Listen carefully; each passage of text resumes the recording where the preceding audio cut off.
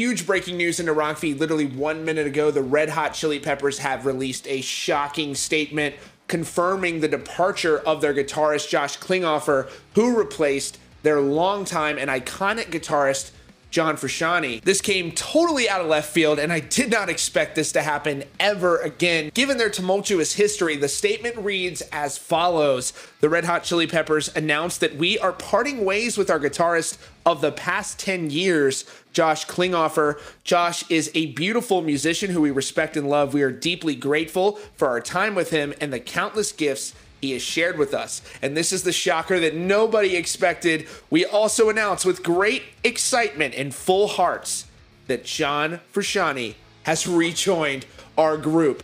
John Frusciante notably is the iconic founding guitarist of Red Hot Chili Peppers. His signature sound defined a generation of rock music, and Red Hot Chili Peppers, as we know, really weren't the same without him, both on stage and in the studio, and having him back is going to be a very big deal. He has been releasing solo projects over the last 10 years away from his time with the band, and people largely believe that he would never come back due to the fact that he had departed the group on multiple different occasions, and they assumed this time would be the last time. And as the years went on, a decade, nobody expected that he would come back to the band. No less that we wouldn't get original music from him again. His last album with the Chili Peppers came out in 2006 with their record Stadium Arcadium, which was a double album. Josh Klinghoffer, for his part, joined the band after serving as a guitar tech for the group under John Frusciante. They were longtime friends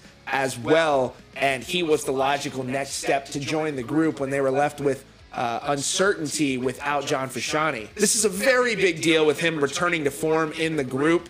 And I'm personally more excited about this than I am about the Motley Crue reunion. This is, although Red Hot Chili Peppers didn't go anywhere, to me this is a true return to form for the group. And I really hope that we get another album and we can hear those beautiful riffs from John Frusciante. Stick with Rock Feed. I'm sure we're going to hear more about this. Be sure to subscribe with notifications on. We'll keep you posted on this breaking story. Thanks so much for joining us, and we'll see you all very soon.